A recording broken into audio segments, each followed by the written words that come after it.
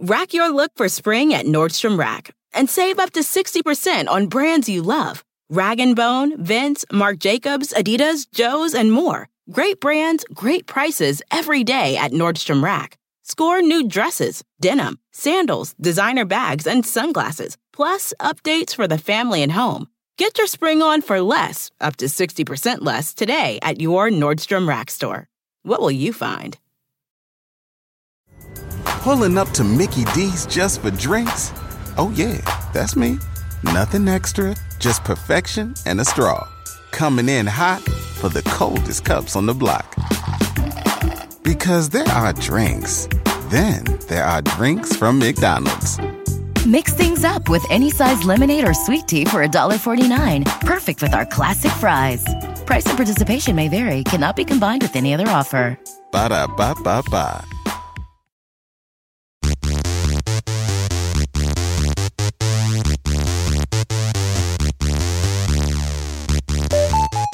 Must have been cold there in my shadow. Oh my God. It's like being it's Natalie, like cats. do you wear a tit sling? Or do you wear a pussy? How dare you sing that song when we are obviously opening with Wind Beneath My Fucking Wings? Welcome to Beaches. It's Beaches. I just cried. And Yeah. it had nothing to do with Beaches. No. So I am here. I am prepared. Open up thine hearts. Open up thine fucking brains. Yeah, I've said the F word twice. This is a crazy version of Beaches we're talking about. My favorite Jackie is Unhinged. I and feel we've got an unhinged. Unhinged Jackie right now, We and got I'm it. There excited is for an it. F-bomb at the end of Beaches because usually I was watching it on cable, but then we bought it or rented it to watch it this time. She says fucking at the end of it, and I was scandalized. Yes. Well, I will just say this, Jackie and Natalie. Did you ever know that you're my hero? And everything I would like to be. Holden, you're making really direct eye contact with me right now. I It's can fly upsetting. higher than Natalie. Look at me, eagle. Natalie, do not break eye contact. For you are the wind beneath my wings. You're both the wind. Yeah, no, we're not doing that. I'm sorry, I got lost in the moment there. I liked it though. I got lost in the We moment did there. it together because That's it's beautiful. friendship. Yeah, that's we what did it all friendship is. together for friendship. Do you think you'll cry if I fucking die of fucking I woman am cancer? the Cece. Get fucking over it. I'm the Cece, and although You mean the better one? whoa, Look, just because my entire family belonged to a racket and swim club growing up does not make me, what's her name? Hillary, how dare you? Holden, you are Hillary. You're Let's such be a honest. fucking Hillary. You're I'm the Hillary. So lame. You're such a housewife. Not that there's anything wrong No, with it. I nothing would wrong with it. love to be a housewife. Yeah, well, maybe there's a little something wrong with it. Can we agree a little bit on that? Because I Whoa. want DMs this week. I want new shitty DMs this week. So I'm can we so agree on that? excited. I'm so excited to talk about Beaches.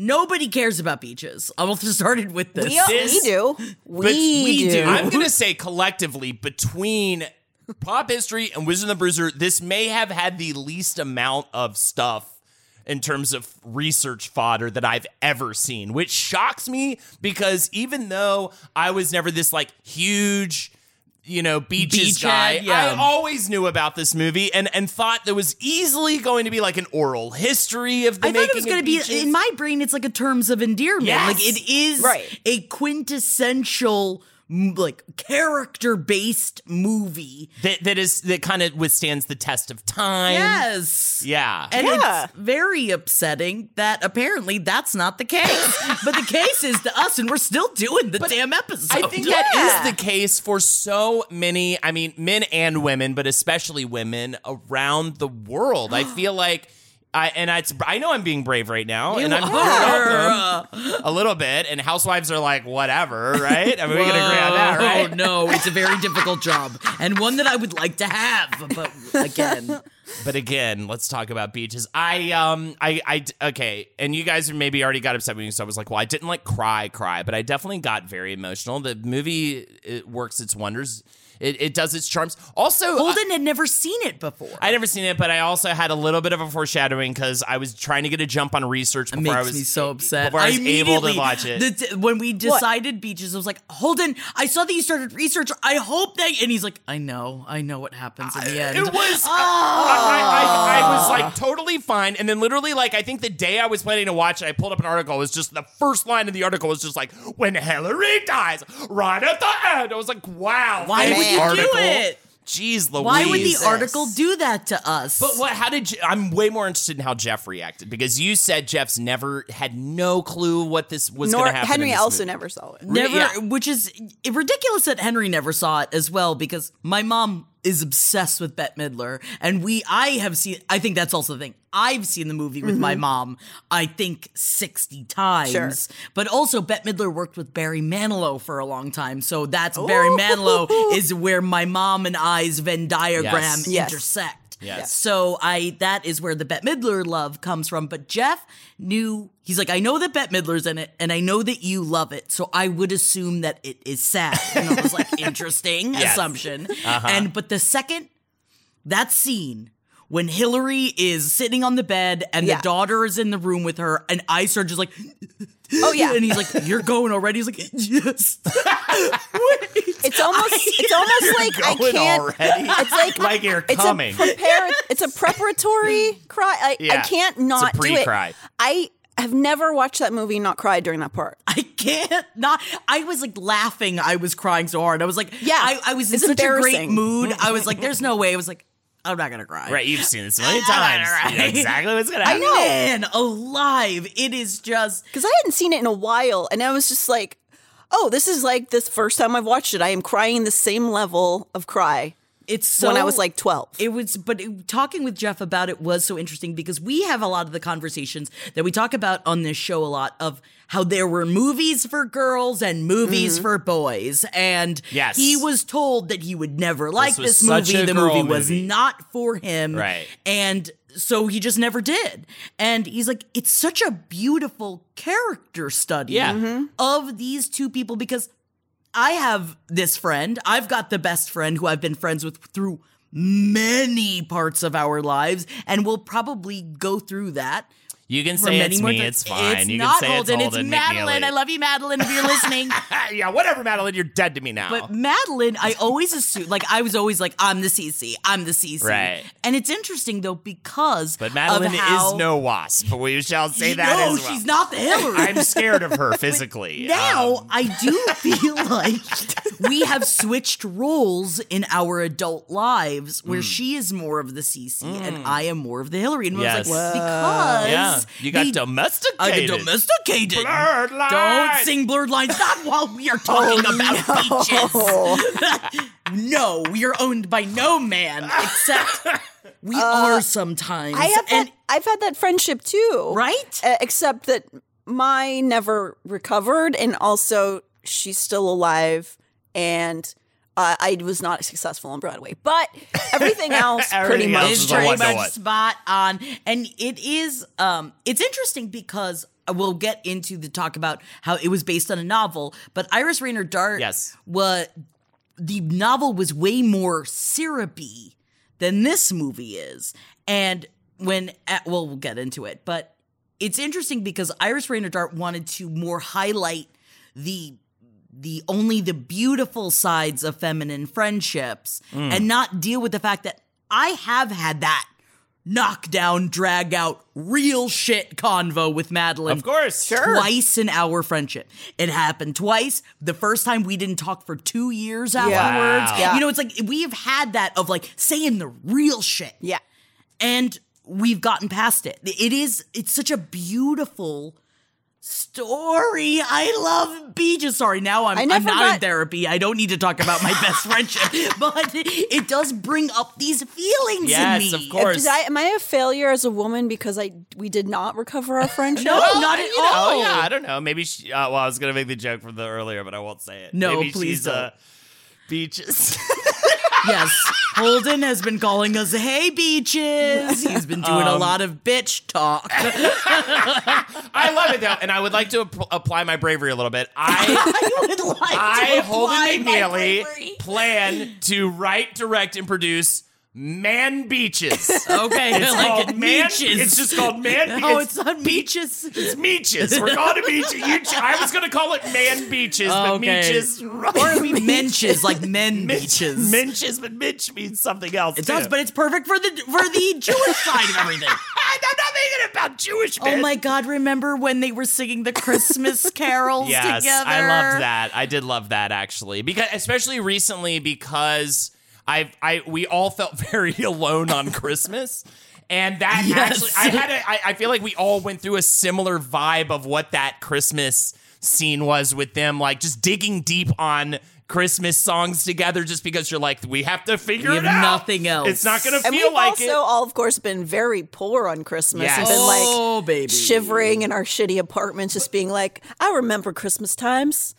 It'll happen again probably someday. I've also walked into a shitty apartment and in every way it should have been like a nightmare situation for me, and all I could think was, I'm free. Oh, yes. Oh yeah, like you're like Hillary because you're you Hillary. are I'm so a Hillary. You're the Hillary. Ugh, my dad's a lawyer, so that makes sense. Oh my God, you Yeah. are the Hillary. I am such the Hillary. Racket and swim club, bro. Come on. I went to a private school. Well, In every way, will, I am so punchable, and I just somehow managed to only get punched in the face and I'm by going a to say stranger this once. to you now. I will raise your daughter like she is my own. Thank you. You're welcome. You can Thank write me you. down. Write me in. She dies in the end. The daughter? No. We don't know. Hillary dies, and it's very The daughter sad. dies in the sequel, Beaches 2. Fucking go fuck yourself. Yeah, good one. Good one, Hill.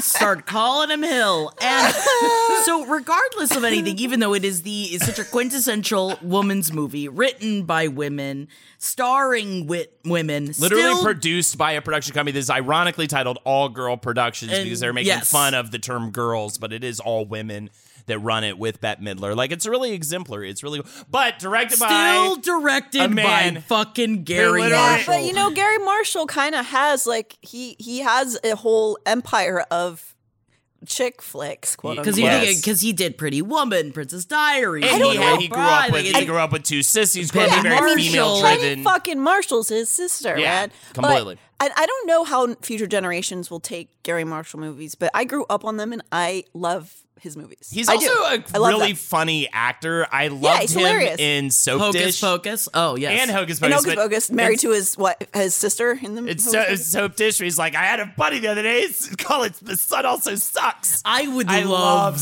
dude, I want to do my Soap dad Dish. and I used to watch Soap Dish like anytime it was on. Done. I fucking just love added Soap it Dish. to the list. We Oh, are and going to it's be got doing some Soap problematic stuff in there at the end. No way. Nurse Nan. Oh my God. Gary Marshall makes a little voice cameo in Beaches. Did you catch it? No. When she does her audition, right before the guy comes on, que sera? Yeah. It's the auditioner is Gary Marshall. Great. Oh. Awesome. Well, there you go. There's your first factoid of the day, ladies and gentlemen, as we move into our fact brain notes. Fact Brain Notes. Or Beaches. Our segment called Fact Brain Notes. Fact Brain Notes. Beaches is a 1988 American comedy drama film based on the 1985 novel of the same name by Iris Raynor Dart and adapted to film by Mary Agnes Donahue. It was directed by Gary Marshall, stars Bette scared of Midler, him. Barbara Hershey, Mayim Bialik, John Hurd, James Reed, Spalding Gray, and Lainey Kazan. I love Lainey Kazan. Oh, that's the fact bird saying you just got told. Thank you, Bird. But first, we got to dip into Iris Raynor Dart's novel that this was based on. Now, she had I went down a weird Iris Raynor Dart. You found some stuff about I will say, Natalie, she was born I in know. Pittsburgh. I found that out through this Pity. research. Yeah. Pity girl.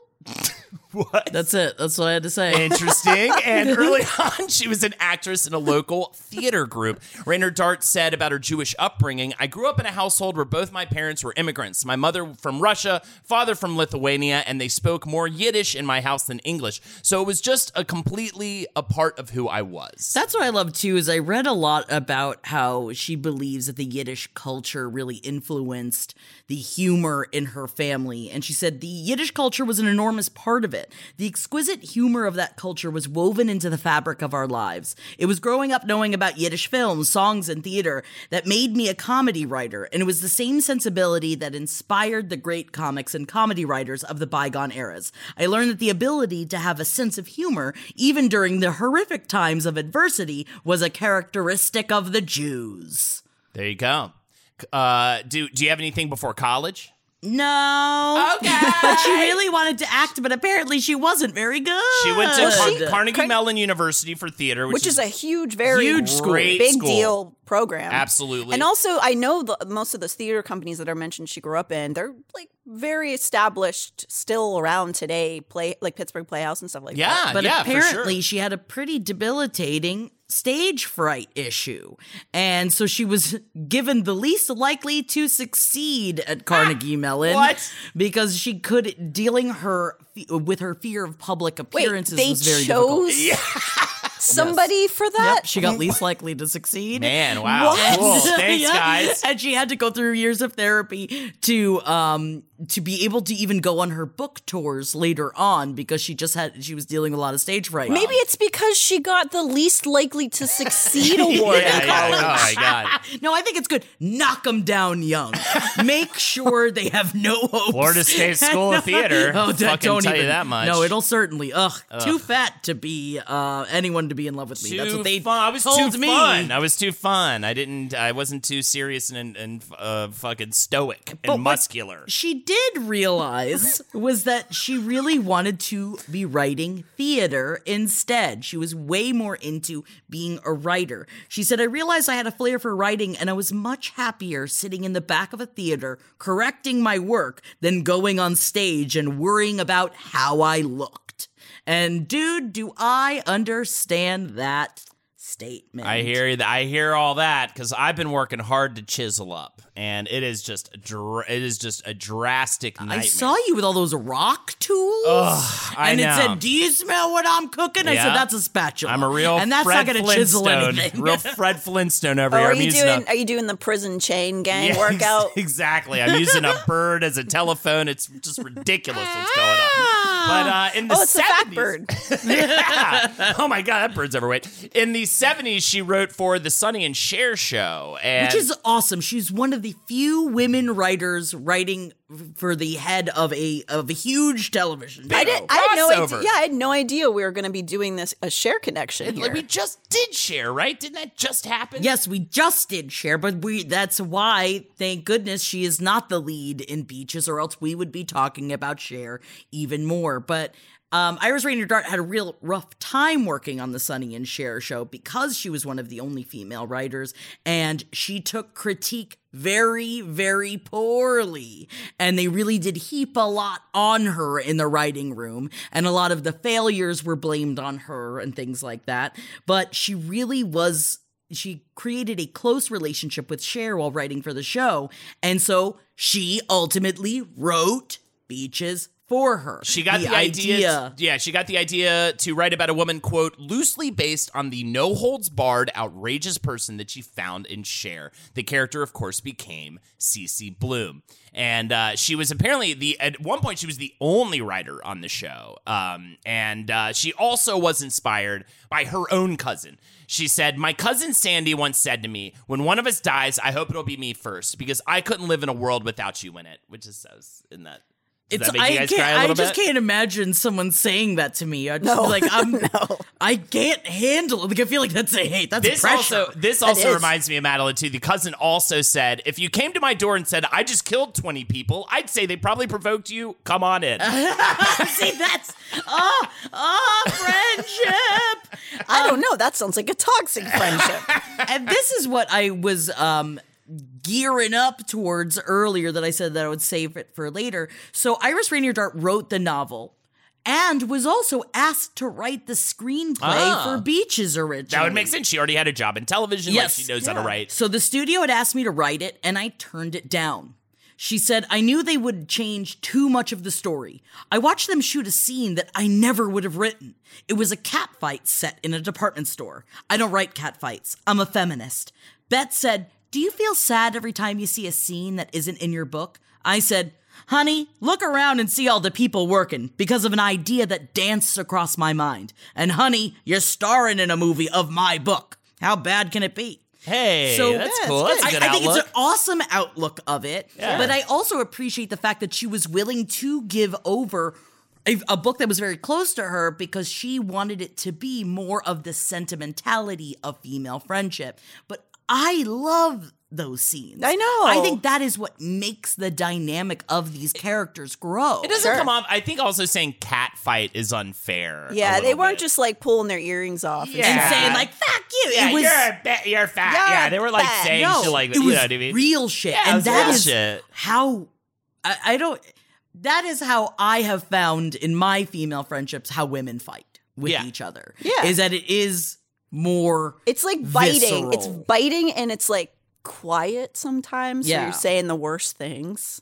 Yes. And I've just like, even as I'm saying this, I'm having like flashbacks Yeah, I of hate it. times. I'm so glad I don't have to do But that you as much. do because you do have to deal with me, Yeah, I and know. I'm very straightforward. Psychological, and it is, I would say, a form of psychological abuse. And so I'm actually asking for help right now if anybody could help me. I can't hear. Is there a ghost in I the don't room know. now? I Teddy? didn't hear. Wow. Wow. What a couple of beaches. Right? Well, So Rainier Dart fully accepts the fact that in film and on television, writers don't have the same clout that they have in the theater unless they're also producers and or directors like Tina Fey.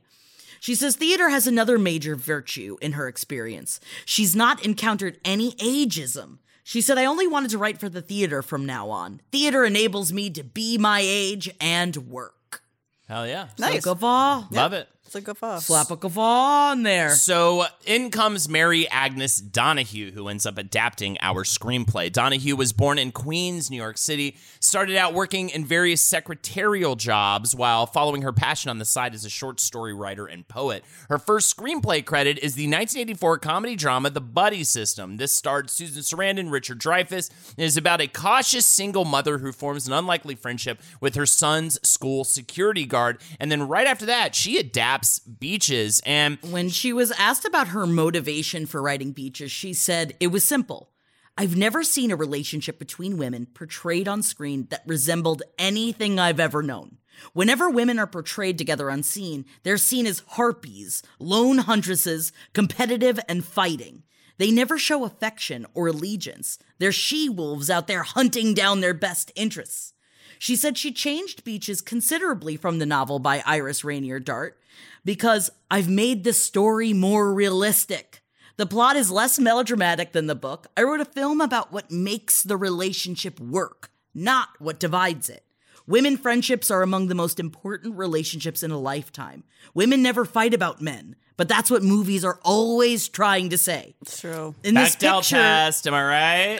that's exactly what we talked. Jeff and I talked about the Bechdel test, Yeah. which is ridiculous that so many movies still don't pass the Bechdel test. And that's actually shout outs to Nomadland that was nominated this year. That was actually one of the biggest proponents or one of the biggest qualities of that film it was trying to promote was like, hey, this is super like not a passable Bechdel test movie. Strong female characters. There's never there was a part where I thought there was going to be a romantic thing just because my natural instinct is to take it there because of the way film is. And it's devoid of any like, will they, won't they, stuff or whatever. No, because that's not what Beach is about. Yeah. It's not the will they, won't they. It is actually more the opposite of that of like a, oh, please don't. Oh, girl, please don't. Every time men get involved, you're kind of like, ugh, get this guy out of here. Yes, kinda. A little bit. Especially with the ones, and I think that it also does really show where I think a lot of people had the idea that like, that wouldn't happen. A woman wouldn't be able to let go of the fact that she slept with him, wouldn't be able to let go of the fact that he wanted her first. But we've all found ourselves in those situations before. before. It's just all life. you broads are fucking and sucking and passing around all these. We pop them. They're hot potatoes. You know what I mean? Give me that papa. Give me that papa. Well, I think maybe some more traditional, like, male gaze stories do just kind of decide that the women would, of course, be fighting over this hot dick. Yeah. Right here. That's what they're talking about, right? Yeah, So, I always refer to John Hurt as that hot that dick. hot D. I would say this is his cutest. He is cute. Yeah, he yes. is in this for sure. Enter Gary Marshall, the one filthy man involved in all of this. Born in the Bronx, his father was a director of industrial films, and he had two sisters who also wanted to get into the business of show. Marshall said, I grew up with two sisters, no brothers. There was Ronnie, who produced Happy Days for me, and my sister Penny, who acts, directs, she does everything. So there were very strong women in my life. I do think it's fun, too, though, because Gary Marshall obviously was a director of Laverne and Shirley with Penny Marshall, and they had a real rough go of it. Oh, really? They did not get along well. We're talking about an older brother and a younger sister in a creative working relationship together. I don't know anything about it. I don't know anything about it. But they got through that. And they got through it. No, it was a tumultuous time for both of them, but they did still work together. And Penny Marshall also has a really great autobiography, and she also had issues with what's the other lead actress's name? They also were going through their own shit. So there was a lot happening, but they managed to all, like, get through the other side of it. Figured it out. I think it was Francine Genitals, I believe was her name. Francine Genitals, yeah. Marshall also said... Frankie V. Frankie V. Pulling up to Mickey D's just for drinks? Oh yeah, that's me. Nothing extra, just perfection and a straw. Coming in hot for the coldest cups on the block. Because there are drinks. Then there are drinks from McDonald's. Mix things up with any size lemonade or sweet tea for $1.49. Perfect with our classic fries. Price and participation may vary. Cannot be combined with any other offer. Ba-da-ba-ba-ba. Chapter 1. Wayfair welcomes you to the neighborhood. Our hero, Titus Burgess, ambled down the stylish street of an enchanting utopia. A woman waved from a chic lounger. Welcome to the neighborhood, she said, where Wayfair helps everyone create a home they love. Titus stared in awe. Bohemian Boulevard, Trendsetter Terrace, Mid-Century Circle. Titus, you're reading the Wayfair catalog. Oh, you'll love Chapter 2. Wayfair's fast and free shipping saves a potluck. Wayfair, every style, every home. Yeah. They also, Gary Marshall also said about his sisters and his family, they were good examples. My mother worked all of her life. She was a dance teacher. And I also noticed, to be honest, that most of the male directors wanted to blow things up so there was like an open area for someone who wanted to direct women movies, chick flicks, whatever I don't call them chick flicks. Is what he said. Yes, he doesn't call them, which is for the best. But he still does refer to the women of Beaches as the girls in multiple interviews, Sure. and I do find it a little... It's he's old school still Hollywood. Old school Bronx Yeah. dude. I have a couple more funny quotes I was saving for like later, but he's got it. You can tell he's still old school, but it's one of those where at least I in a place of privilege could be like, I give it a little bit of a pat. You know what I mean? Well, He's old it was different. It was like, I know it sounds. I hate when people say this all the time, but it was a different time. Well, was it? Yeah, he was born in he's born in the 30s. And You know, it's like that was a different time. And he still was down, and obviously it's like he's a smart businessman at the same time. He sees there's like an opening for this type of film, but still, he's still out there making movies that women do appreciate. I just don't want the Princess Diaries to be canceled, okay? Please. He actually started out as a joke writer for comedians and later The Tonight Show. And when he moved to Hollywood, he got into the sitcom writing biz and adapted The Odd Couple into a TV show. I can't believe what this guy was involved in. He helped create Happy Days, Laverne and Shirley, Mork and Mindy. This is all through the 70s. Then he moves over to film in the 80s. He does the comedy Young Doctors in Love, which I kind of want to check out because it looks ridiculous. And his first hit film was The Flamingo Kid. And then he did Overboard, which I feel like we'll end up doing Overboard at some point as well. Oh, Overboard's great. Classic, right? And then he does Beaches. Marshall said, I think what I brought to it was certainly a male point of view in the sense that a lot of pictures about women's friendship, the guys in the picture are always rotten guys. And that's not really honest. So in this picture, some of the guys are rotten, some of the guys are terrific guys. I think that's the glaring issue we've seen seen in these woman films. It's like come on, the men are so poorly represented. Wouldn't you agree? I mean, I do think that like quote unquote chick flicks are pandering in a way that is insulting to men too. Men are like cartoonishly terrible, and it's like, well, maybe if you film this in a little bit more of an honest light, this would be like a little more interesting. Yes, and show more of an actual dynamic. But I do love when he was asked, how do you treat female actors differently, like when you worked on Beaches? And he said, you gotta remember first, it's a girl. A lot of people forget that. There's a difference. Even God realized that. I think more with a girl, you have to say, this is just This is not good. This is so hilariously like would not hold water in 2021. And he says, I think more with a girl, you have to say, I love your work. I love you. You're going to be good. It's fine. You're going to be all right. Afterward, I hug everybody. I like hugging. I grab the big fucking ass and I hug them really hard. Because in the moments they're working, they're very vulnerable. They need a hug. Yeah. So again, flip this up from, because I do understand, like, I'm sure that it was more of a paternal I don't think he thing. was like feeling their boobies or anything. It doesn't seem, honestly, I was looking to be like, he's not a bad, is I don't he? But think he I don't is. think he is. I mean, he did make Breast Touchers 3 after this one. Yeah, but that was, that's a professional job. It was about the female experience still. I can't believe they made the third one. But yes, and classically, of course, a man would do this. Donahue and Marshall clashed a lot, and to a point where he actually fired her, and he hired a team of his own comedy writers. Again, I think Dude Bras from New York, and Marshall responded by going to the head, or not Marshall, Donahue responded by going to the head of the studio, and the studio asked her, just wait.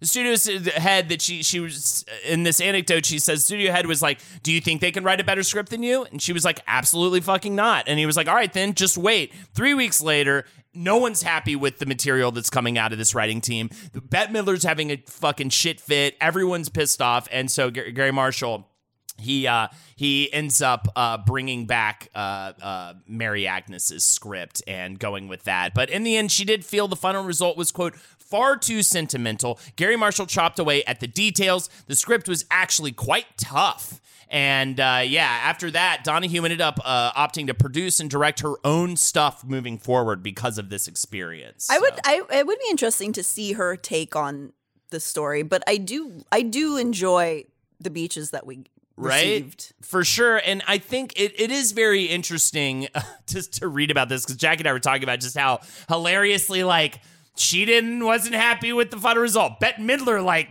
hated Wind Beneath My Wings when she first heard it. Did she? Yeah, she didn't want to sing it. Like, it was one of those disheartening research jobs where you're like, oh, everybody thought this sucked. It made me so sad, and we'll even get to the end when, like, Gary Marshall wouldn't even go in for the screening of the movie. Like, really? Man! But it's a great movie. And It he really loves is. it. And I think Wind Beneath My Wings is incredibly sappy, but it works for seeing a young woman die. It works for that.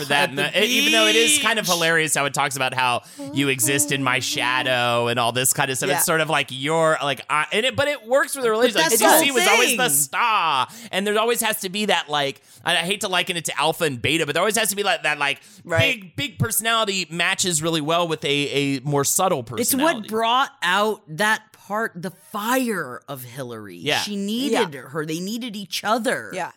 Oh, They needed each other. They needed it to be whole. Well, she's a dead woman now. Did you? I was thinking about when we were watching it. So her kid would now be like she would be like in her 40s, wouldn't she at this point? Yeah. Miami Balak or whatever her name is. No, not Mayim Bialik. The Veronica, the little girl. But even, but I mean, both of them. Oh, yeah, right? Mayim Bialik, yes. She's, I think, almost. She's old. I'm not even going to try to guess her age. She's young. I She's like fine. this. That's She's a not very old. scary No, game she to ain't play. old. Yeah. She ain't old.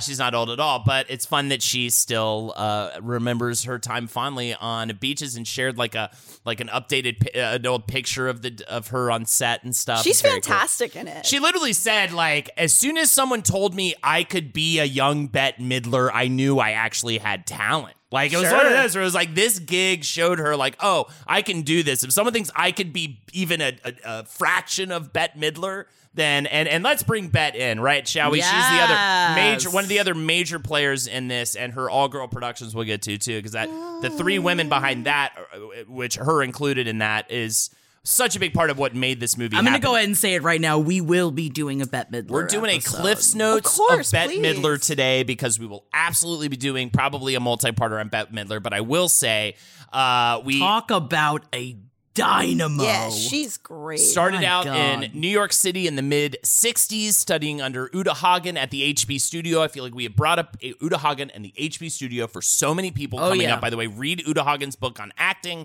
It is incredible if you want to get into the biz. And she went on to do plays and musicals on and off Broadway. Her first album, The Divine Miss M, was released in 1972. It was co-produced by Barry Manilow, who championed her talents as her arranger and music coordinator. And he was like a big part of her getting her big start as a solo artist. Her first film was in 1979. I really want to see it, entitled The Rose. Jackie, have you seen The Rose? This is Bette Midler being Janis. This is Bette Midler being Janis Joplin. I saw a clip of it, and I was like, what the fuck? Yeah. Wait, what? Oh, she's not actually Janis Joplin. She just plays a character like clearly like modeled. Clannis Cloplin. Yeah, and it got her an Oscar nom. And it got an Oscar nom, put her, helped put her on the map early on, and it's great. We should see it. Yeah. Okay, we'll watch it. I'll watch that.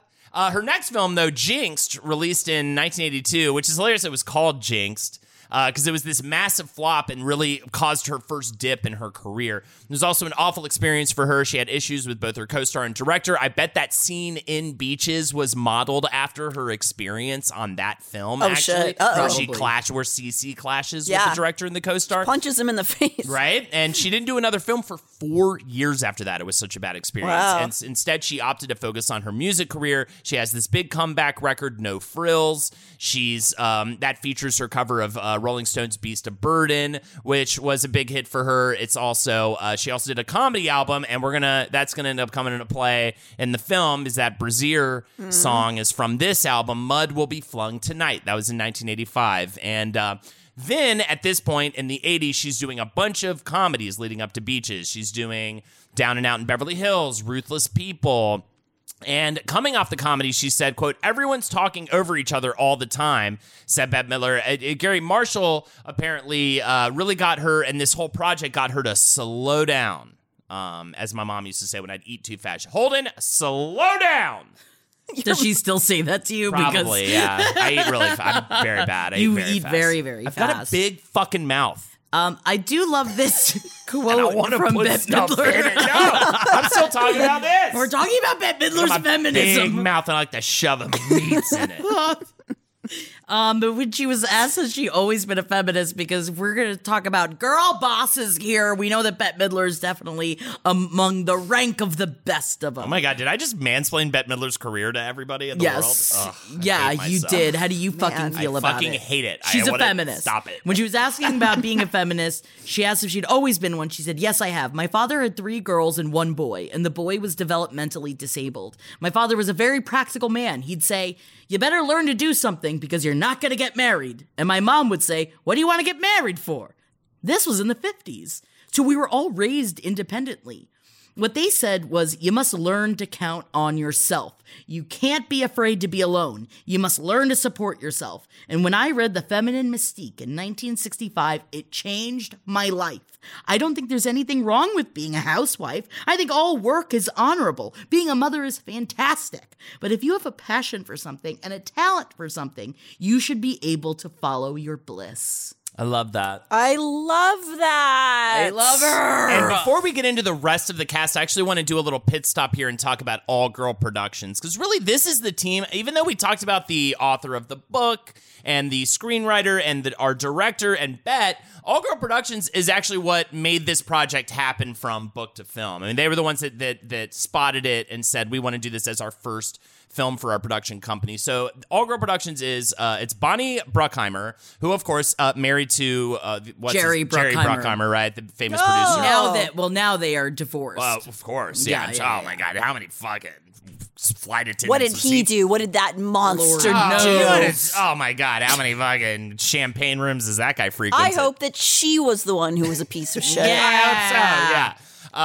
But regardless, Bonnie started out as a producer's assistant in a couple of films in the 1970s, including The Rose, and in 1971, which was in 1979, and that's where she met Bette. And they became her personal and professional assistants. So they just clearly had this really tight kismet relationship from that project on. In 1985, they formed the production company called All Girl Productions and brought in another woman named Margaret Jennings South. The name, of course, as mentioned before, it's an ironic play on the misogyny of their business, of the business. Even Gary Marshall's referring to them as girls. It's like probably was even so prevalent. It was eye-rolly, ridiculous eye-rolly back then. Their business model, which Bonnie came up with, was, we hold a grudge. I love this. That Bette is Midler, awesome. Bette Midler further explained it. She said, all the men were holding grudges. We were women, and we were going to hold a grudge too. Yeah. Because it was just this constant push and pull of tension between men and women where there was no respect. More than anything, we wanted our respect. And what's crazy about All Girl Productions, what I didn't realize about Beaches, is that pretty much out the gate, they signed a huge development deal with Disney. So Beaches is made by All Girl Productions with the help of Disney, which is also why they go on to make Ruthless People. They go on to make Outrageous Fortune, Big Business. But then it also extends out to Hocus Pocus, Yes. which at the time she was a a huge producer. flop. Yeah. Oh, yeah. Yeah. So it was like all of these, after Hocus Pocus, it seemed of like maybe we should move away from Disney for a while. But that's crazy. So they are the producers of all of these in conjunction with Disney. Yeah, so Bonnie becomes this leading pioneer for women producers in the film industry. She also resuscitates Midler's acting career by going into business with her, because her big breakthrough right before Beaches, her comeback was with Lily Tomlin in the film Big Business, as you just mentioned.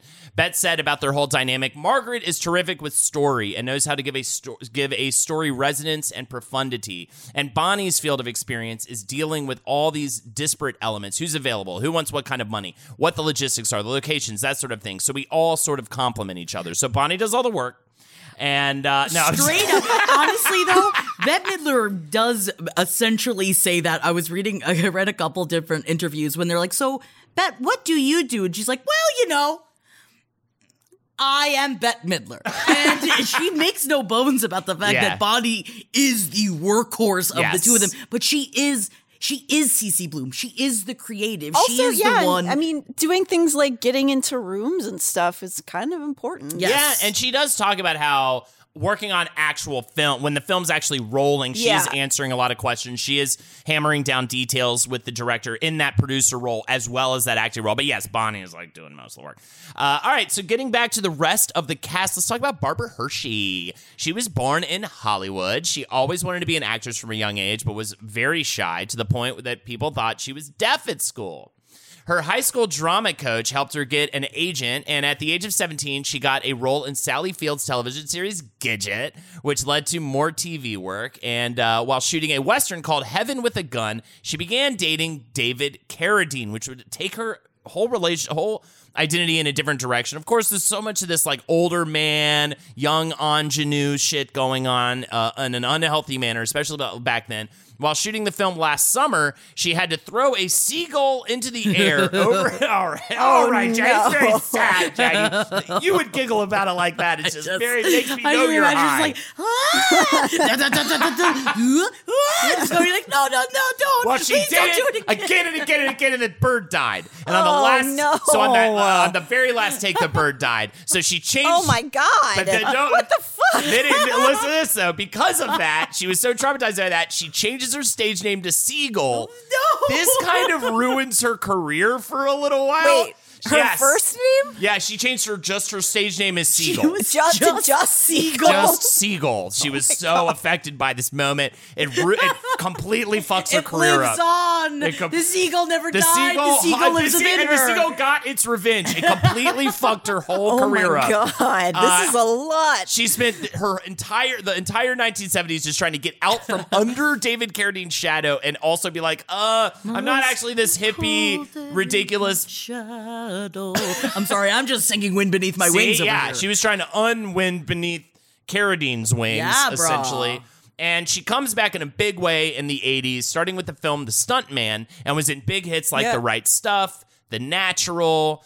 She moves her and her son to Manhattan. She's almost immediately cast in the fucking canceled ass Woody Allen's film, but it's such a good fucking movie, and she's so good in it, called Hannah and Her Sisters. It's a very good movie. It's probably one of my favorite. It's okay. You don't have to talk about it. We don't have to talk about it. I just love Hannah and Her Sisters. She's so good at Hannah and Her Sisters, and that comes out in 1986. It goes on to win 3 Oscars, gives her this carte blanche when it comes to movie roles in Hollywood. Hershey and Midler had only met once before at a party, but they did spend 3 weeks rehearsing and attempting to form that deep connection with each other. It does suck because apparently, though, during her testing, Midler didn't have time, so she left. So while she was testing for the part, she did the scene with Gary Marshall's assistant. And she said, my agent told me I'd done the best of all the actresses, but the studio head said there was something missing between me and Bet. I said, did you tell him it was Bet?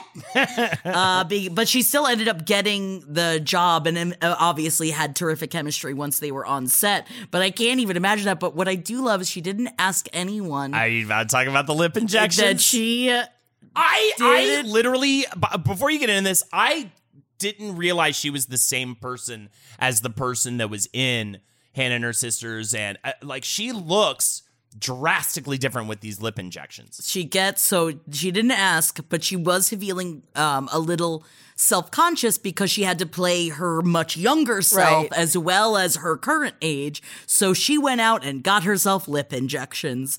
And Bonnie Bruckheimer said... I never realized she had lip injections. Yes, she said she didn't have the lips when she got the part.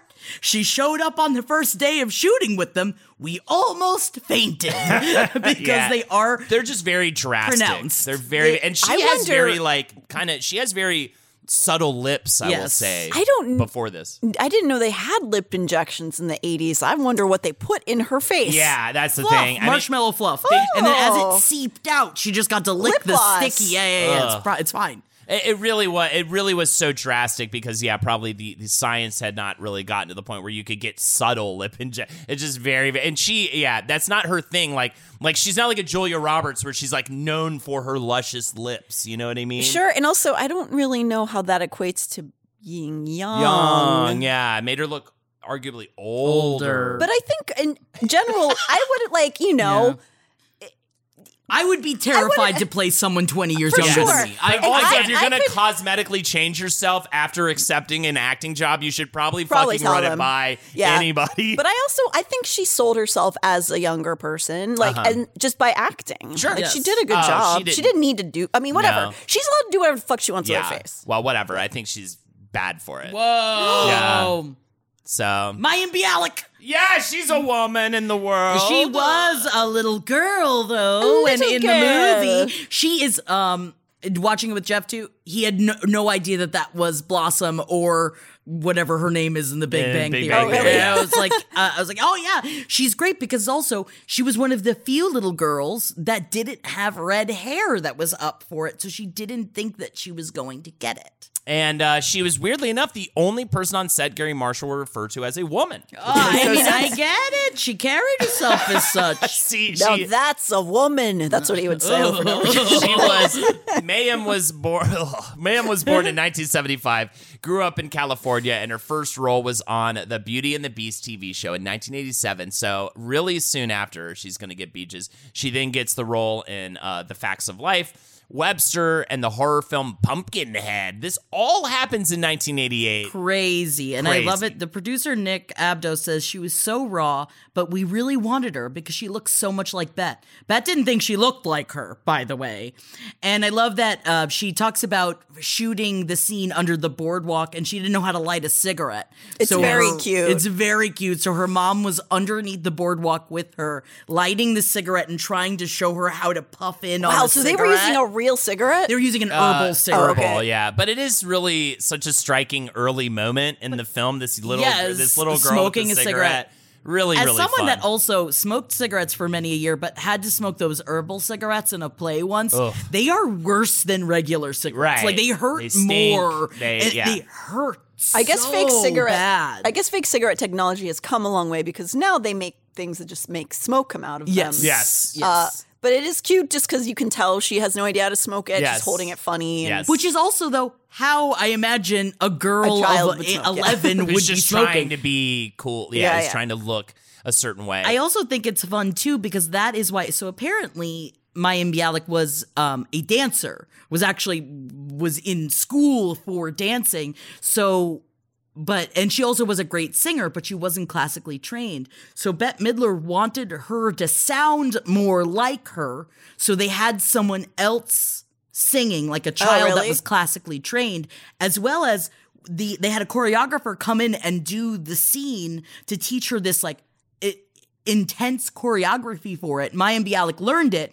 And then Bette Midler, which I love because she was a producer, came and was like, no, I want her to be a kid. Yeah, So she choreographed that dance herself and showed it to, so like they had really good like hangout experience that Bette Midler wanted her to still be a kid. So That she was wasn't very like important. a professional dancer. She was Right. like with, kind of like a lower income family, just like figuring out how to make the dance moves happen. Yes. I wouldn't know anything about that. Racket and Swim Club. Yeah. Yeah, all right, you Hillary, we know.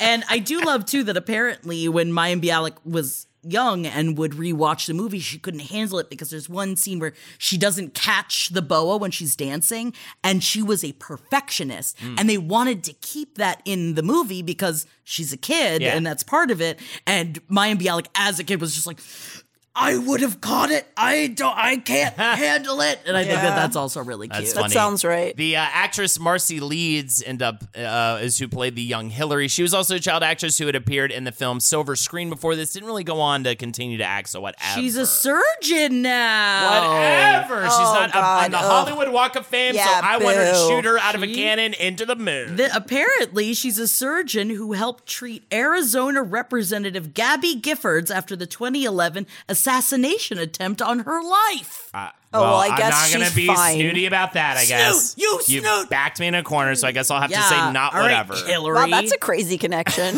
right? That's what I was fun. like. That's what we get when we do the little factoids you find out. Wait, where's the bird? There's the Blackbird. bird. Speaking of birds, John Hurd rhymes with bird. He was fantastic. It does. He's fantastic as the theater director. Who falls for both of the ladies. He acted in New York doing things like Shakespeare in the Park and got into the film biz in the 80s, starring in stuff like Chud and After Hours. Oh, so awesome New good. York movies. He also played Tom Hanks' character's nemesis in the film Big the same year as Beaches. Oh, that's right. I forgot about I know, that. right? It's so hard to see him as a bad guy I know. after this movie, where he does come off pretty. And I think this is the character, and Spalding Gray's character, who Gary Marshall is referring to as like guys that were a little less just black and white terrible in a movie She like really this. fucks him. Yeah. Like, that sucks. Yeah. She doesn't even Hillary? say no. I'm sorry, I just jumped in. Cece doesn't even say goodbye Spalding to Gray. the man that she was I know. engaged The That is OBGYN, yeah. fucking, and the fact she makes Hillary tell him. It's so awful. We've seen all the video call fails by now. The mute button mishaps, the cat cameos, people not realizing the camera's on when their pants are off. But none of this makes Fred feel any better about giving an entire sales pitch, mistakenly using a filter that turns him into an itsy-bitsy baby duck. How do I turn that thing off? It's too late, Fred. It's too late. When you realize it's better to do business in person, it matters where you stay. Welcome to the Hilton Garden Inn, Fred. The meeting room is right down the hall. Hilton, for the stay. Pulling up to Mickey D's just for drinks? Oh yeah, that's me. Nothing extra, just perfection and a straw. Coming in hot for the coldest cups on the block. Because there are drinks. Then there are drinks from McDonald's. Mix things up with any size lemonade or sweet tea for $1.49. Perfect with our classic fries. Price and participation may vary. Cannot be combined with any other offer. Ba-da-ba-ba-ba. I do want, little pivot. You know when she's singing like a doctor, marrying a doctor. Yeah. Apparently, which we will be introduced later on with the soundtrack, Mark Shaman, who made the soundtrack, wrote that song for his sister Joyce's wedding for his mother because his sister was marrying a doctor. Oh. And the scene... The song is very long, and there's one point which did make me think of as someone that is scared about getting a vaccine is that the joke of the song is about how you'll never have to like get a prescription ever again. My son-in-law's a doctor. Everything it's like, oh, do you need to get punched? Or like, do you need to get the vaccine? Go see my son-in-law. He's a doctor. And it's very cute. That is very cute. That is cute. Yeah. Real quick, so the scene where she's starring in the new Falcon Player show with what's his name, John Hurt's character, and they do that musical bit. I love that scene. I love it. I'm, like, industry, charity, faith, I love it. The one with all wearing masks. I love it. I love it. And So Henry was, weird and great. Henry was watching it with me. He's like, what is this so stupid? No, it's not. And I was like, this is exactly what you and I have been making for like 20 years, right? Yeah. Like, you hate this because I think maybe subconsciously this is what And like our work and everybody who like went to New York to be an actor or whatever ended up in a show like that. Yeah, all the avant-gardes, like that's what we loved. Yeah, Remember all of the weird art we used to make? Yes, That's all gone. Now we just Completely. think about like careers and other things. Yeah, totally. Technically, Henry and I are CC Bloom in that apartment when she sold out. That's also us. Yes. So Yes. maybe that is why he's mad. He's like looking back and being like, oh, I remember when I was legit in the theater. Going back to Spalding Gary really quick, who played that sad doctor. That we all felt I bad would have for. married him. He co-founded Horrible. the theater company The Wooster Group in the 70s and got notoriety for his monologue work, especially the piece he wrote called Swimming in Cambodia. That was where his big start. So again, John Hurt and Spalding Gray, both like legit New York theater people, New York avant-garde scene people. Well, this is part of the conversation when I really did watch it with a different eye of thinking of this movie as written for Cher or with that idea.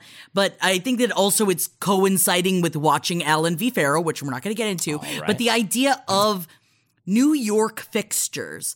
Yes. Bette Midler is a New York fixture. It's a cool thing to be. I made a joke with Jeff. I've asked him multiple times, stoned off my gourd, like surprised that he never went through a Bette Midler phase. I'm like, you never, and he's like, why would I have? But I get that besides the fact of that, whatever, of the people thinking that Bette Midler isn't for them. I forget that we grew up in Queens. Yeah. So in New Yorkers, Bette Midler does have a place for all of us, like the Woody Allen, like all of that, because she was New York. Totally. She was theater. And I think that it really did make sense for her specifically to have this character, because she also has the brashness as well as the syrupy sweet that I feel like Cher is more brash than she is genuine sometimes when it comes to the idea of a character. Yeah. But maybe I'm looking too far into I agree it. with that. Bette's got a certain amount. No, Cher's got that like stone cold energy. It's the blunt energy that you want in that kind of friend and in that kind of, and want to be in a lot of ways, that strength. Whereas Bet, I feel like, demonstrates a certain amount of almost like clumsiness and vulnerability that makes her so human. You why you love her. Yeah. Because you feel like you'd be her friend. Yes, because even though she's so selfish, she still loves you with her whole heart. Right. And I love that about her. I also do want to get into, because I did look up what a stinger is, because she drinks them the whole stingers time. the entire time. And so I found this blog.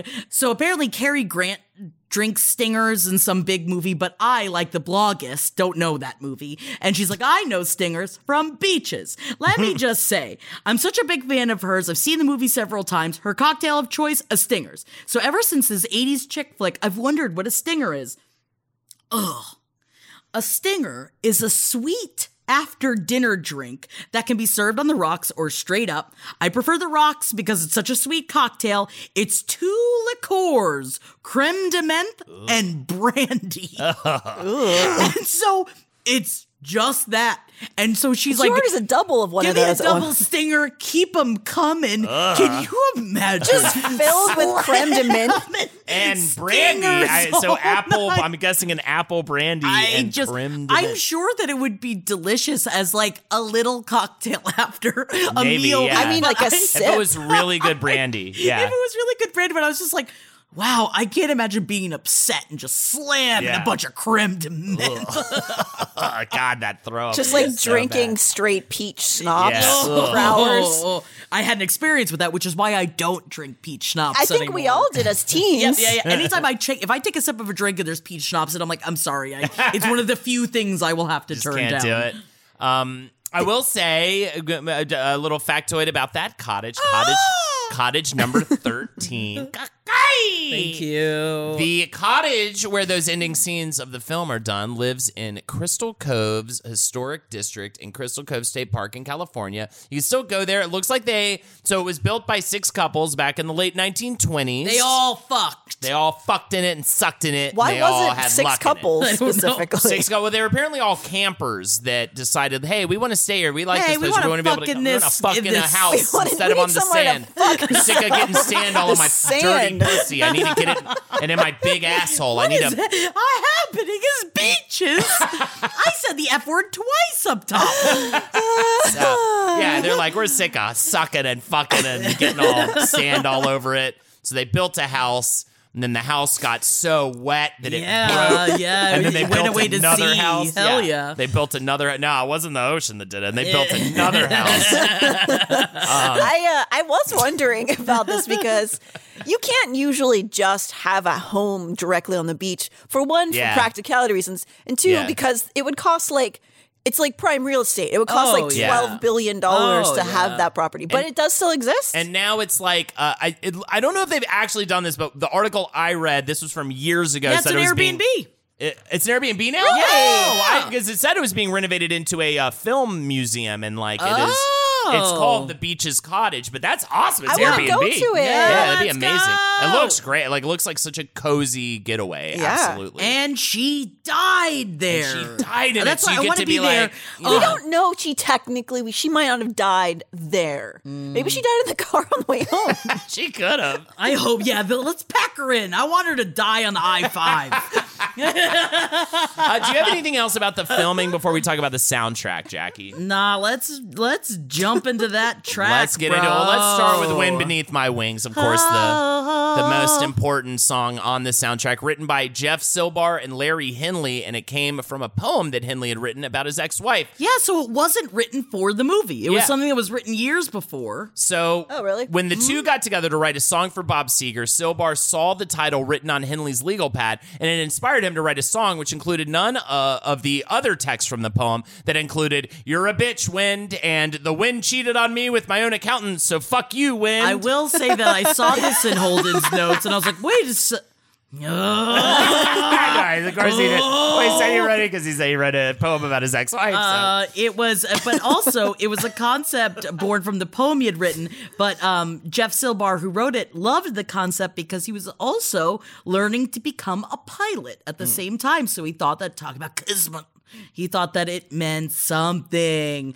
And so they started slamming it out. He said, oh, so like his airplane wing. His plane wing. Said, usually we would write the chorus first, but with this song, we started from the first line of the verse. One by one, the lines came in a spontaneous way and had a stream of consciousness flow to it. By the end of that day, we had finished writing most of the song. Yeah. That's it. That's all it took. The song was Never recorded had sunlight in your face. It was recorded by a few different singers before it got to Bet. First by Australian artist Colleen Hewitt in 1982. Later, Lou Rawls, Gladys Knight and the Pips, and more tried it out. But it was picked by, we mentioned before, Mark Scheinman, Midler's music arranger at the time. And while searching for a song to do the film, Scheinman always had loved this song, wanted to use it in some way. He ends up playing the song for Midler, Bonnie Brockheimer, and Gary Marshall. The director, Scheinman, said, I sang with my back to them because the piano was facing the other way. When I turned around, they were all awash in tears. That song spot was locked from that moment on. I will say that is why Bette Midler didn't want it in the movie. So, of course, that they were pushing for an original song so that it could be up for an Oscar nomination. And Mark Scheinman wanted the chance to write that song. But what did Bette have to say about it? She said, I don't think there's anything wrong with sentimentality. Is it mawkish? I don't think so. I think it's human. Wind Beneath My Wings was a country song at first, and I didn't want to sing it because I thought it was too sentimental. But what changed her mind? Midler recalled her friend and songwriter Mark Scheinman telling her, if you don't sing this song, I'll never speak to you again. And there we have it. So she sings the song. Midler also said, it's really grown on me. When I first heard it, I said, I'm not singing that song. But the friend who gave it to me said, as you said, if you don't sing, I'll never speak again. So, of course, I had to sing the damn song. Whatever reservations I might have had, I certainly don't have anymore. I also think there's something about it not being her singing it like on camera, like the just being over the scene makes it really.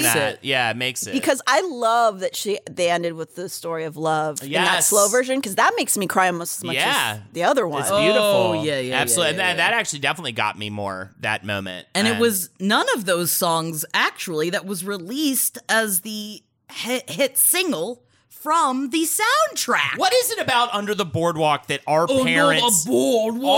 parents can't get over that Can I just song? throw it out there? I don't really give a fuck about that song. It's kind of a cheesy song, and I feel like I heard it so much growing up. It was like every time we went to the beach, it's a great to song. be played, fun. Yes, but it's a little cheesy. It's such a mom and dad song. It's such. I'm just gonna go ahead and say, Under the Boardwalk's kind of slimy. I don't really want to be under that. Talk about campers fucking making a wet cabin. Seriously, Louise. Good Lord. Brother, may I? That's what I always say when I'm under there. I disgusted myself. Oh, God, what is happening right now? But all right, but yeah. So Scheinman, we should mention a little bit about him, the music supervisor for the film, as well. It's nuts. I can't believe I had not heard of this person before. Yeah, he has been prolific. Oscar nominated 7 times, and he for Mary Poppins Returns, Sleepless in Seattle, Patch Adams, First Wives Sister Club, Act, American President, South Park, Bigger, Longer, and Uncut. Which is one of my favorite musicals of all time. I love South Park. The Bigger, Addams Longer, Uncut. Family, When Harry Met Sally. 2 Tony Awards the Addams for Family's Hairspray. fantastic. Yeah. He wrote Hairspray. Hairspray the musical. He wrote all of the, almost all of the music for Hairspray. He's ridiculous. I'm surprised that we don't know who I know. He's absurd. And he started out in theater and cabaret as a musical director. He then worked on SNL for a very long time before he became Bette Midler's right-hand man and went on to do all these fucking movies, man.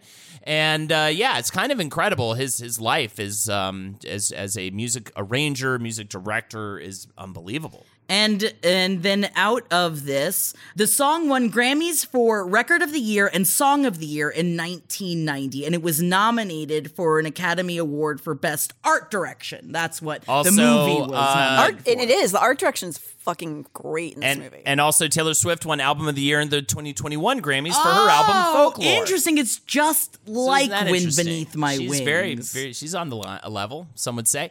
The song about the German inventor of the brassiere, titled Otto Titzling, was co-written by Bette Midler and was already put out in 1985 on her comedy album that I mentioned before, Mud Will Be Flung Tonight. I love that she did this like comedy, vaudeville kind of nightclub kind of album. Holden, I just don't understand why you got so judgmental about the musical Sizzle as the Hillary. I really think that was uncalled for. Yes. I was so offended. I actually really loved that part. I thought that was love really that fun. part, but I will say that if I was at a baudy show and my husband was acting like that, I'd be like, done. Yeah, I don't want to be with I'm you. over it. This With is what? so annoying. What, this makes you this a is gas? too much, dude. I'd start telling about all the porn I watched. Yeah, and especially because you could tell she was adapting his personality in that marriage. Yeah. Because she wasn't like that before. No, yeah. Oh. Oh, I'd have been like, dude, I saw a guy eat a fucking log. Yeah, you know what I mean? bro. Shit or whatever. I saw, you're not a scat play? And What's going after on? all of this, Yeah, definitely talking about breasts and shit eating are pretty much on the same level. Bit of 101. after all of this, it wasn't taken well. And I am very upset. If there is something that I learned from doing this research, I am mad that not everyone worships beaches the way that I do. That apparently producer Margaret South says when the film was finished, they were terrified to screen it for Disney's honchos because the stakes for their career were high. Gary Marshall sat outside in his car, she says. But he had nothing to worry about. Apparently, David Hoberman, who was our Disney exec, a tough guy, fell on the floor and burst into tears at the end of the movie. But I always hear these anecdotes. Who falls on the floor? I did. I fell out. I was like, whoa. It's just such a funny. We always hear this big reaction. It always involves someone falling to the ground, either screaming with laughter or crying. I'm just like, what? That never happens. You slip all over your tears. South says she never guessed the movie would endure as it has. She says, we didn't win any awards, but when I say that I worked on the movie, people notice. People love beaches. Yeah. It's a good movie. Yes. It's fun. It's great. And the film comes out in December 21, 1988. But yes, it was critically panned when it came out. Gene Siskel called it, quote, a much too mechanical tearjerker. Bullshit. And many cited it as a retread of tearjerkers from the 1940s and 1950s, which is interesting because I feel like we don't have that perspective because we didn't watch any of those movies they're referring to. But apparently it felt very much like a retread of movies that were popular a few decades before. And it's so funny because especially our generation, maybe your parents' generation or our parents' generation might have a different perspective that might click with them, but I didn't understand that at all. I was like, our this parents goes weren't right alive over my in head. the 40s either, though. Right. That's just It's funny. Like it. So I guess there's a lot of movies that, we just never saw that they were saying this was annoying of. I've lost my ability to talk. So don't worry, our generation was able to be floored by the television remake that Did they you decided watch it? to do. I have seen it before. All right. And Idina Menzel is Cece. Because the thing is, Nia Long is Hillary. I love Idina Menzel. Sure. Okay. So, and I was like, beaches, sign me up. I thought she was evil. No, I'm thinking of the Glee girl is evil. Yeah, no, Idina Menzel's never evil. She's only pure and I love wonderful. Idina Menzel, and too. Idina Menzel was Bless her. terrified of taking on the role of Cece Bloom. She said it's a beloved movie, and the role and Bet are amazing. It took a lot for me to even say yes. So this was in 2017. It was on Lifetime. Lifetime, yeah. And what is cute is that Bette Midler tweeted out her support and said, "Can't wait to see Idina Menzel as Cece in Lifetime's Beaches.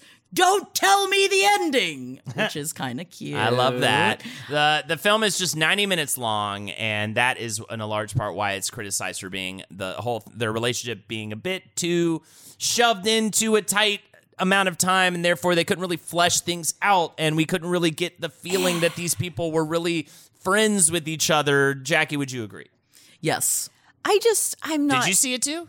I saw enough of it.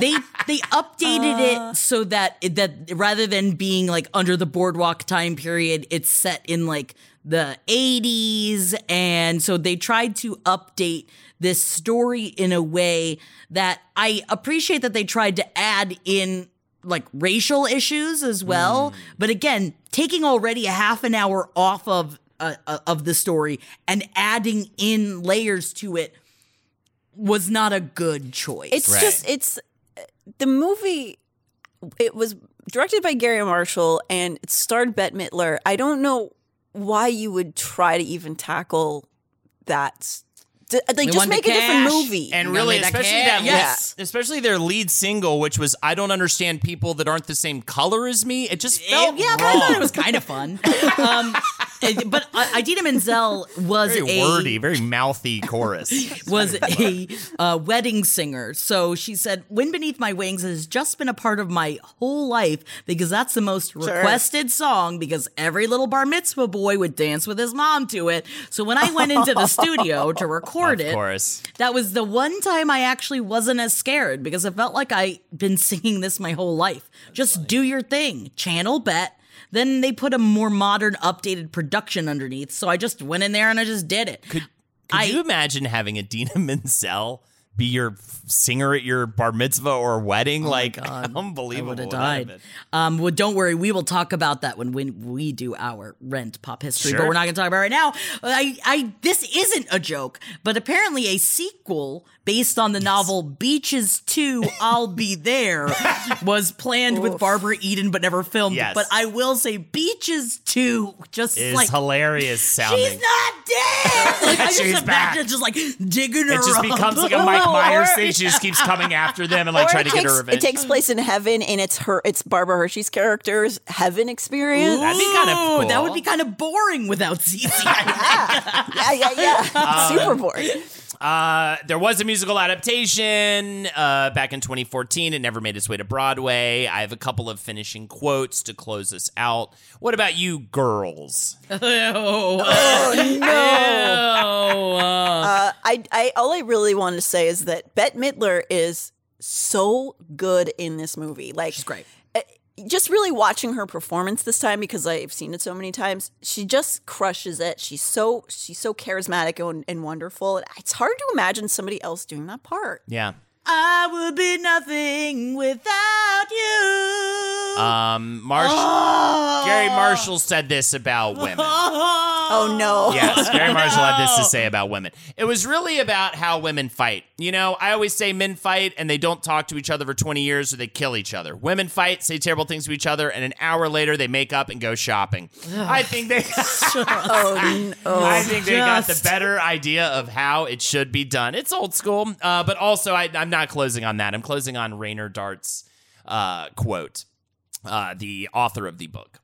To me, that's the theme of every book I write. Meaningful human contact. Everything else is unimportant. In the Talmud, it says, when you speak from the heart, you penetrate the heart. So if I tell a story that moves me, it's going to probably move you because at the bottom, we all want the same thing. I just wish I had some sort of spear to put through your heart at the end of you saying that. Oh, yeah, you want me to penetrate it? But then it'll penetrate yours and you're like, oh my God, my heart has been penetrated too. And if you ever know that you're my hero. You're everything I wish I could be. Tit sling. Tit sling. Higher than an eagle. I'm the fact bird. You are the wind beneath my wings. Or do you wear a brassiere? All right, that's been our episode on beaches. We hope you beaches enjoyed it. Thank you so much for joining us. You can check us out at Patreon, patreon.com/page7 Honestly, it never gets old. I think it's very funny. I kept it all week. I kept chuckling myself thinking about how it could have been beaches. That. And catch me twitch.tv/HoldenatorsHo. Catch me outside. Remember Catch that? me outside. I just said that today. Doing a Did you stream. really? What No. happened? Twitch.tv/HoldenatorsHo. Fridays at 6 p.m. ET. Jackie and I have a fun old party on there. What are you ladies, you women, Yeah, you I'm not grown invited women to that got? ever. You can come do it. I just my new show on LPN just came out. Someplace underneath. It's about missing women. And you can follow that on Instagram and TikTok. And we'll probably do some Twitch too. Me and Amber Nelson. Hell yeah. And my name is Jackie. I am a robot. I've never cried at beaches. And you can follow me on Instagram at JackThatWord. All right. Oh my God, she's a cyborg. She's killing us. We have to go. This show is made possible by listeners like you. Thanks to our ad sponsors, you can support our shows by supporting them. For more shows like the one you just listened to, go to lastpodcastnetwork.com.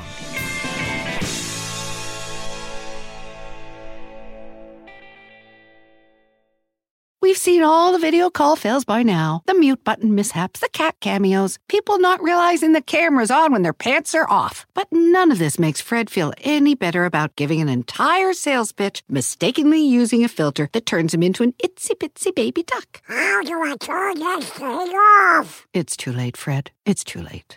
When you realize it's better to do business in person, it matters where you stay. Welcome to the Hilton Garden Inn, Fred. The meeting room is right down the hall. Hilton, for the stay. Pulling up to Mickey D's just for drinks? Oh yeah, that's me. Nothing extra, just perfection and a straw. Coming in hot for the coldest cups on the block. Because there are drinks. Then there are drinks from McDonald's. Mix things up with any size lemonade or sweet tea for $1.49. Perfect with our classic fries. Price and participation may vary. Cannot be combined with any other offer. Ba-da-ba-ba-ba.